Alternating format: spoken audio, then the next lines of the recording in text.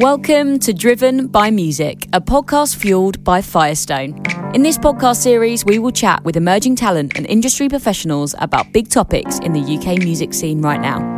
In this week's episode, Jack, the lead singer from Scottish band The Snuts, and their manager Callum will tell us all about The Snuts' journey and their amazing success up until this point. Get ready for this week's episode about making it big.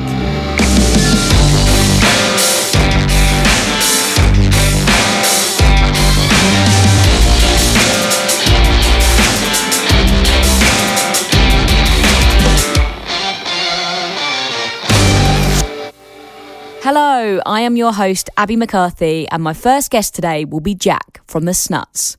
For people who don't know much about the guys and their music yet, let me tell you a bit about this band. The Snuts are four best mates from just outside Glasgow who make huge anthemic indie tunes. I first heard about them from my friend Chris, who promotes shows in Scotland. They were the band that everybody was buzzing about up there. I then saw them live myself and I totally got it. They put on an incredible, energetic show. The Snuts have gained immense popularity over the last few years, as I say, starting out in Scotland and then across the UK. I want to find out what it took for them to achieve their success right up until this point, and if they even have the feeling they have made it. Or does the feeling remain that you constantly need to become bigger and better as an artist? Okay then, let's find out. Hey Jack, how you doing? Yo, thanks for having me. Nice to speak to you again. Yeah, and you. It's been a while. I think the last time I saw you was when we were out in America last year for South by Southwest Festival, which seems like a distant dream. So sad. I was actually looking at pictures today because I'm putting some pictures on my wall and stuff like that, and I was looking through some of those ones in Texas and stuff like that.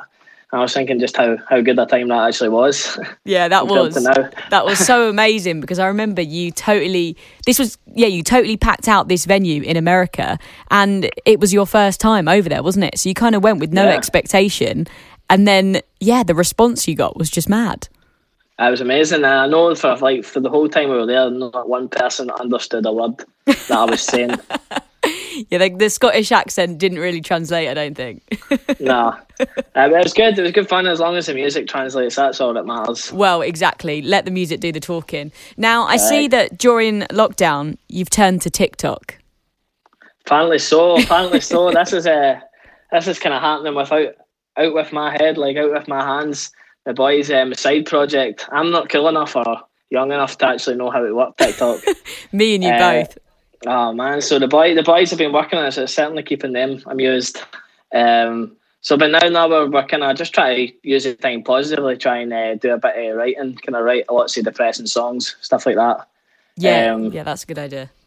But no, it's good, you know. It's just I think it's a challenge, obviously, for musicians who are used to just kind of having everything in front of them, kind of being kind of stripped back and having to see, can you still kind of create when you're kind of isolated, and especially for bands when you're away from the band. Yeah, it's certainly a challenge for us.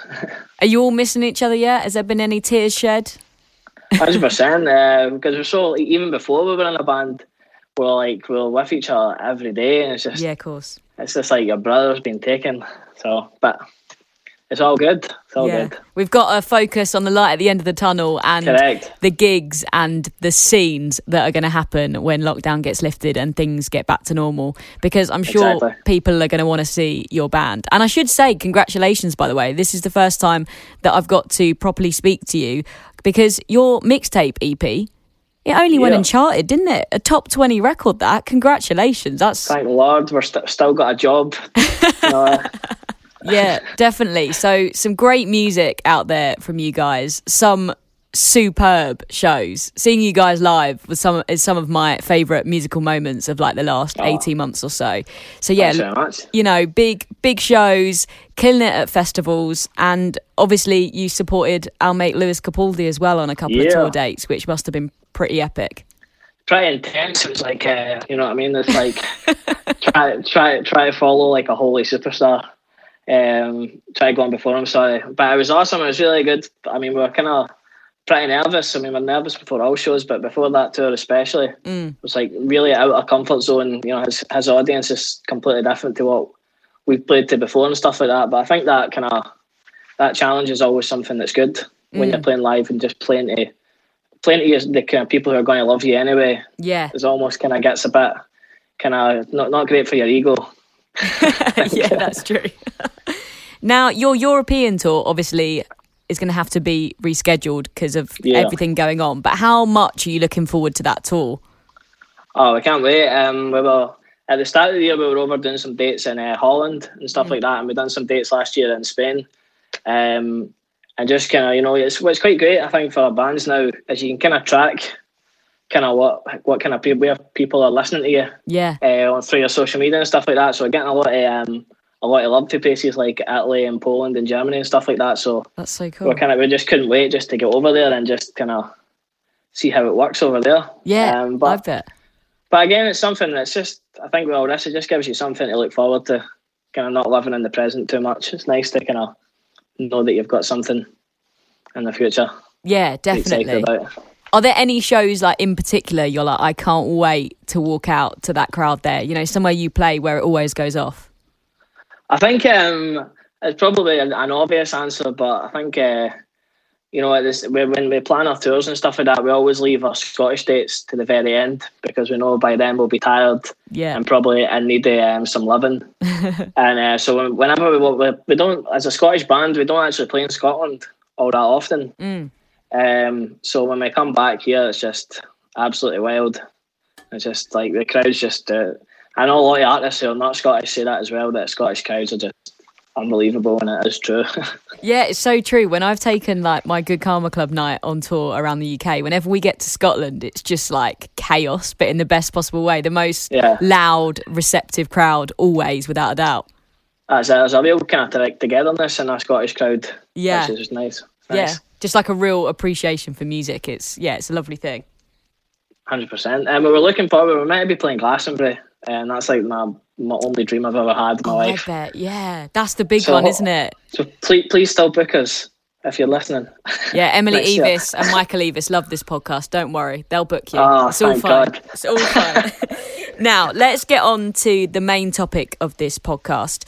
So let's start by going all the way back to the beginning of the Snuts. So how did the four of you meet? And, you know, when did you start making music and performing together? Well, it's been a kind of long road for us. I mean, the boys, Callum, Joe and Jordan, they met when they were I think 3 years old or something like that. Oh. So they've been together all the way through, and I kind of met them when we were probably 10, something like that. So, I mean, we just started making music in the forests, the local forests and stuff like that, in the fields. And obviously, like, the age of consent for drinking in Scotland is like 12.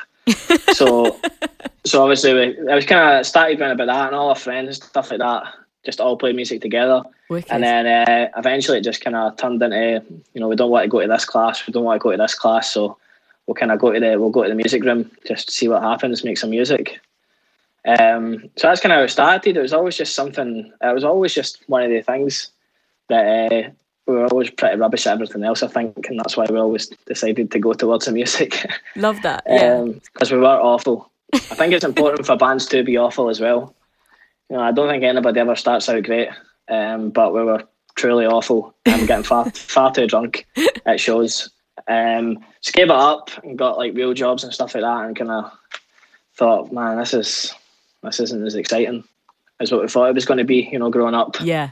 So started again. I think just like putting out music on the internet is just such a great thing, and I think there's a lot of pressure, obviously, on people with the amount of platforms and the amount of kind of social media that's around kind of music now to for your music to be incredible from the start. But I think just putting out demos for people to hear was a thing that really got us off the ground and really kind of put the wind in ourselves. So what is it then about the Snuts that seemed to just like click into place? Because like you said, you did some other musical projects and you were like, you know what, we're not actually that good. What made sense about the Snuts? Were you just, you know, really proud of the music and you knew it felt right? I think so. I think, like I say, when we put out our first demos and stuff like that, I think we were like kind of crisis point in our teenage lives. And it's just like, we need to do something. We need to have some sort of ambition, some sort of determination. And I know a lot of young people feel like that.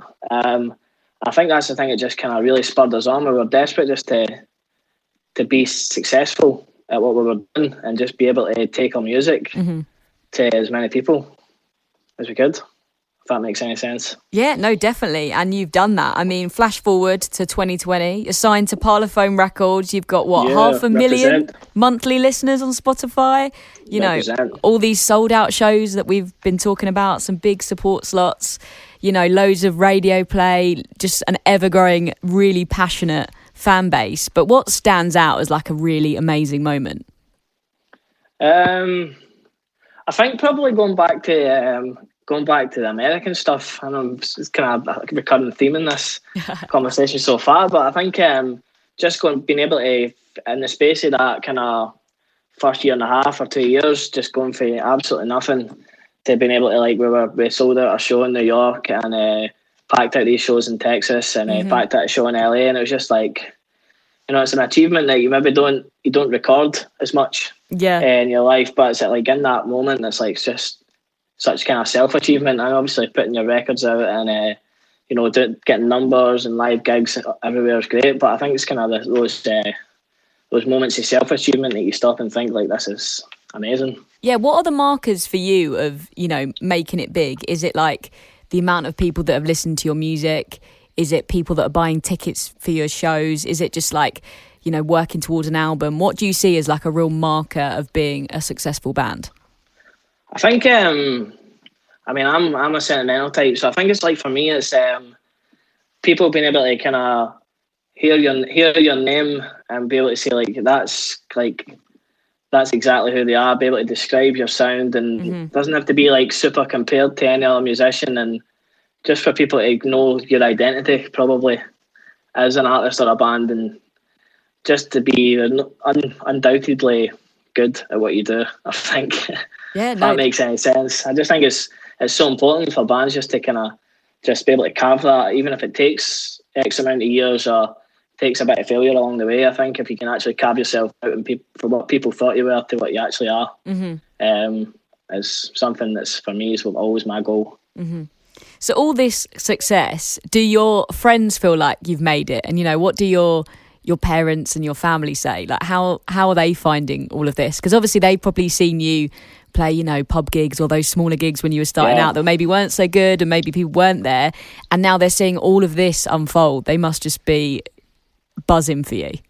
100%. I mean, like, our parents are like all together, and all our friends and stuff like that are super supportive. They travel all over the country. Like, my mum, she actually goes to like far too many shows. What a legend. Like, she'll drive like 500 miles in that, and then she'll be in the front row against the barrier, getting elbowed in the head. It's actually really distracting. I bet, yeah. You're like, hey, man. You know, everybody supports her, so it's great. It's they can see how much time I think that we put into it.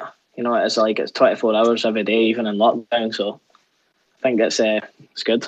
Yeah, I guess the band is your life, isn't it? And you're just lucky that you love it, and you love the music, and you love the fans, and, you know, you get to live it, because I guess it is a bit of a dream, really, isn't it? 100%. We spent our whole lives, you know, just the only thing we did was we never went any holidays, any other events. You know, it was just constant. It was just gigs, festivals. Growing up, just looking up at a stage and saying, "I want that to be me." Yeah. I think so. That's amazing. Now, a lot of musicians that I speak to, I feel like they're the biggest perfectionists. I don't know if that's the same for you, Jack, where when you make a song, you're like, right, it really has to be, you know, the best. And even when you've achieved so many goals that you set out to do, you're kind of like, are we there yet? Is there more we can do? Are you super ambitious as an artist? 100%. I think it's one of those, it's a real curse, but probably also a blessing. Like, as an artist or a musician, you just want to, I'll get a song mixed like 20 times and probably doesn't sound any different for after the fifth mix. But I think that's what's good. I think it's one of the kind of few kind of industries probably left in the world where it isn't kind of just defined by, you know, how successful you are or how much money you've made or whatever. Because I think kind of artists are always wanting to just make sure the music's better all the time, just constantly progressing, and just that's the only thing that matters, I think. More from Jack later on, where he's going to play us some live music. Now, though, let's chat to Callum, the manager of the Snuts. Hi, Callum. Thanks for joining us. Hello. How are you? Yeah, I'm all right, thanks. How are you? Good. Yeah. Nice to speak to you again. Yeah, and you. So I want to find out the full juice on what it means to be an artist manager. So first of all, how did you discover the band, and then when did you become the manager? Yeah, so my background was that I was a tour manager before managing. Okay. I was a tour manager for a couple of years before I saw the guys. So I met them. Adam and I were already talking about going into management. The thing I liked about tour managing was actually kind of looking after the artists as people and trying to get the best out of their performances. So aside from all the other things that you've got to do as a tour manager, I liked how I felt like I could influence their day and make their performances better. And there were certain things that I noticed that made them feel more relaxed or more creative and stuff like that. So we talked about management, and Adam's background is more in the kind of business side. Okay. So as like a couple, we felt like it would work well. We'd worked together. I'd tour managed acts that he had on his indie label and stuff like that. But we knew at some point we would probably end up working together. And so I went out tour managing, just kind of routine stuff. And first date of the tour I was on was a band opening. And they were so different to the act I was with at the time. For one, that was shocking to me. So I didn't even, it was a kind of like, what the hell is these guys doing supporting the band I was with? Not because they were rubbish, but it's because they were just so different. Yeah. But there was something about them that just amazed me. Mm-hmm. And I didn't know them at the time. I'd never heard of them before. Okay. And Jack was very funny between songs. And I just thought their songs in general were amazing. And there was something about them that I just liked, but they did their set. And they got off and piled into their cars and were gone. And so I continued the tour. I couldn't stop thinking about them. I couldn't stop thinking how good the songs were. And it was a really small, crap venue. But I just got in touch with them, and I just sent them a message on, I think I might have emailed them or something, just said, I love you guys. And this is in April 2017. So we just talked about stuff. It took a little while. What happened was we chatted for a couple weeks, I think it was. And then we got on a call together. And I remember there was like a moment of silence when I answered the phone. I just think that they assumed I was a Scottish guy. And it was kind of like they were all, I wish Jack was on the line as well. I'd be laughing. But I think I infiltrated the band by my name being Callum, natural common name in Scotland. So anyway, we chatted and they told me about their plans, and they were clearly very driven. But the way, I just really liked them, and I spoke to Adam about them, and I said, this band are great, and I just really would love to work with them. And it became clear that the only way we're ever going to manage the band is just by starting to help them, and then, show them what we're doing. And then at some point we could talk about carrying it on. I helped them. I gave my friend a call that is one of the bookers for Kendall Calling. Oh, yeah. And shout to Emma. And she literally had one slot left, and I begged her to get the snuts on it. It all kind of started from there, really. And we just met. We kept doing stuff together. And Jack and the guys, they had their ideas. They'd already recorded an EP. The EP was amazing. And as Jack said to you before, it was all just a case of getting their music out and getting it. It didn't matter how good it sounded production-wise. The songs were so good, and they clearly connected with people straight away. Yeah. And kind of got on board. It was just about kind of tightening things up in the industry side of things, like conversations with promoters, getting them an agent, starting to talk to labels, and just kind of doing all the stuff in the industry world. Our job really as managers is just to guide the vision of the band, because they're so strong. They've got a very strong vision, and their standards are extremely high. Yeah. So, that's kind of it for us. And now we're at a point where, even listening back to your conversation with Jack just now, some of these things, they're like a whirlwind. Things move so fast. There's always so much to do. Yeah. It's only really when you look back on them, you realise that they were really great times, and that they were much bigger than they seemed at the time. Mm-hmm. I always expected, like in last summer, they had a great show on the main stage at Transmit in Glasgow. Yeah, such a moment. And I always expected that moment to be, one of those moments that I would just it would slap me in the face, and it would be like, wow, I can't believe we've come this far. But if I'm honest with myself, it was too in the moment to get sentimental about it in the moment. We always had too much to do. It was like, we want to make sure that it runs well and that everything sounds good. And I was thinking about the fact that we had to drive to Manchester the next day to fly to America and all these things. It was an amazing thing, but there's always something else, and you're always pushing yourself to the next level. Yeah, I guess because you're so in it, obviously you, Adam, the co-manager, and then the band, you're just like on this treadmill of just putting out music, having lots of meetings, taking loads of phone calls. Yeah, you probably don't get to realise how far you've come in 3 years. But as someone, you know, that is a fan of the band and is an outsider looking in, you know, the journey that you've been on, they've become established as one of the most exciting guitar bands, without a doubt. Oh, yeah, absolutely. I mean, we don't doubt anything. That you can't leave anything to chance with them, because there's nothing that would surprise me anymore. From the moment we first started working with them, they were selling out venues in a day, and then it became minutes, and then it became, you know, under a minute, and nothing surprises you. And the fact that they charted so easily with an EP recently, it just shows the fan base that they've got, and you know, it's just so exciting to be part of it. They've got great fans. Yeah, which is the most important thing at the end of the day, isn't it? Yeah, the fans we should talk about, because they are so dedicated and passionate and vocal, whether that's on social media, whether that's, you know, getting to shows early, the whole thing. How has this fan base been built? How have you and the guys worked together to really gain a following? The thing that started it, I think, was that when the moments came for that, it's all from live, I think, because live you're connecting so hard with the audience that's there. And when the guys were given key support slots in their hometown, they relished the chance to be really good. So often they would play their local shows and just blow the headliners out the water. And love it. Twitter would be taken over.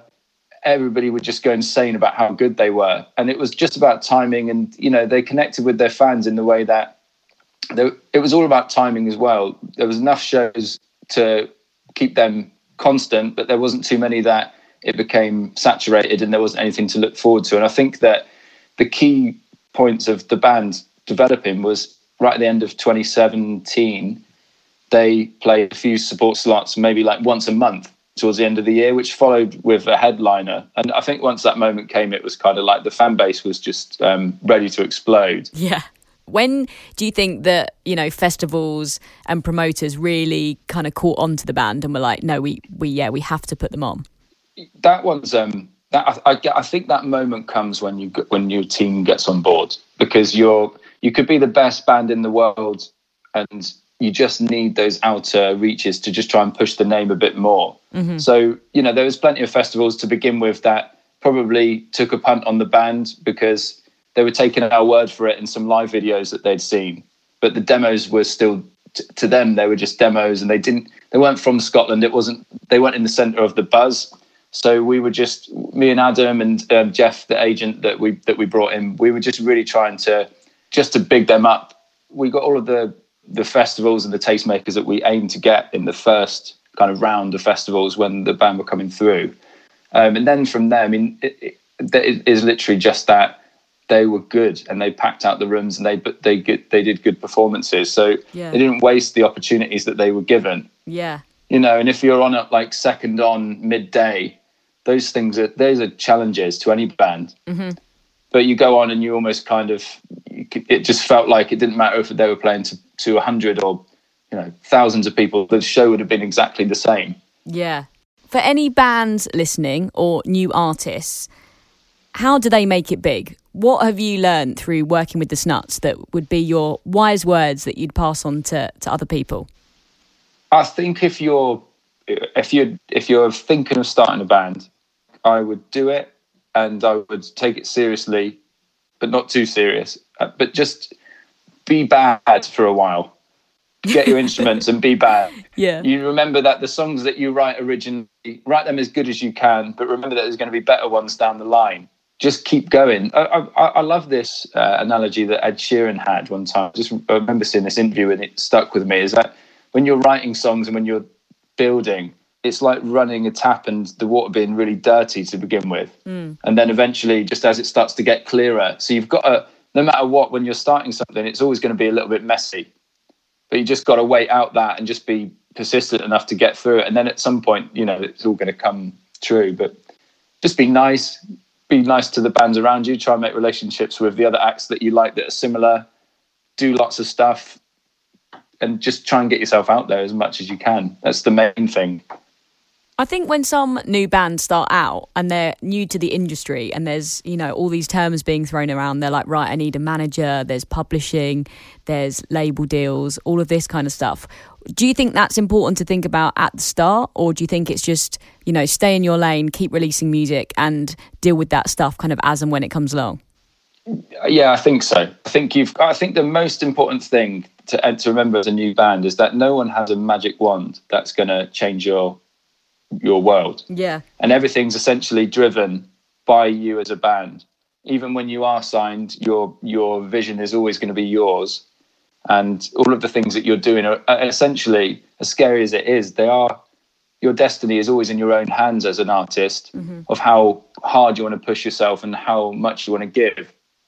Because all of these things like management and label and PR and agent, all they're there to do is to support your vision and to help you in the ways that they know with their expertise how to do it as good as possible.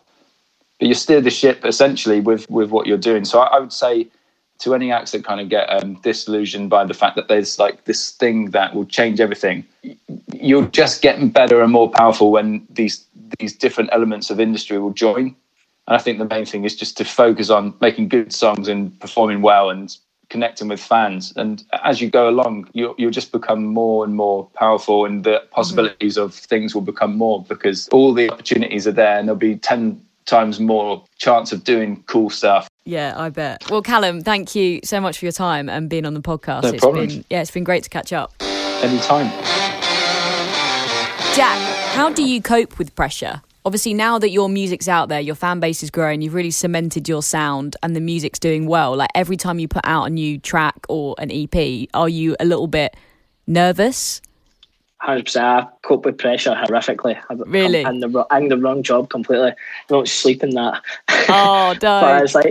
But no, it's good. I think it's one of the ones, like the pressure is I think it's one of the hardest bits, and the better you do, obviously, the more pressure it comes. You know, I think people think, you know, you get a record deal or you're getting these great festival slots and you're selling out everything. That's just a walk in the park. But in reality, it's just more work, and it's just much more pressure and harder. So are you striving for those kind of, you know, accolades like Brit Awards, Grammys, all of that? Or are you just happy to just be putting out music that is, you know, true to you? Definitely. I think one day, anybody that says, you know, I met a lot of people and producers and artists that say, I don't care about that, but everybody cares about that. Exactly. Everybody cares about that. Yeah. I don't think it's something that you should, you know, you should be making music just so you can get, but if you're making music to, you know, to try and make it as special and as good to yourself as it can be, you're just done with so much more chance of getting there, I think. Yeah. That makes sense. Absolutely. Jack, thank you so much for being on the podcast. It's a pleasure. Enough chat about music though. I think we should hear some live music from you right now. So what song are you going to play for us? I'm going to play Coffee and Cigarettes off our last EP. Oh, just yes. Acoustic on my own. What a tune. Take it away when you're ready. Thanks very much.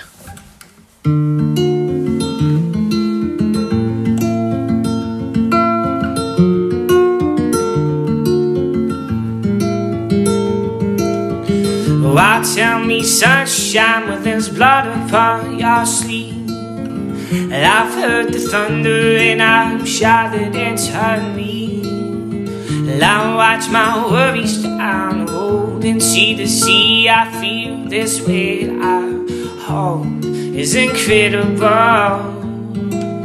And no dreams of limousines have echoed in my head. And all that I need, I know, is sleeping in my bed. Yeah, hope and glory isn't quite like Ali said. I feel like coffee and cigarettes and coffee and cigarettes and coffee and cigarettes and love. Ooh, love. Beside your welfare, you caught up with your sea. You ever wonder why the rain's falling at your feet. And no dreams of limousines seem to blow my mind. I feel these strings ring warm and steady still. And I feel these strings ring warm and steady still. And I feel like I've been held accountable for futures I have seen. Like I've been born formidable. And never cry like how. And no dreams of limousines have echoed in my head. And all that I need, I know, sleeping in my bed. Yeah, hope and glory isn't quite like how they said. I feel like coffee and cigarettes and coffee and cigarettes and coffee and cigarettes and love.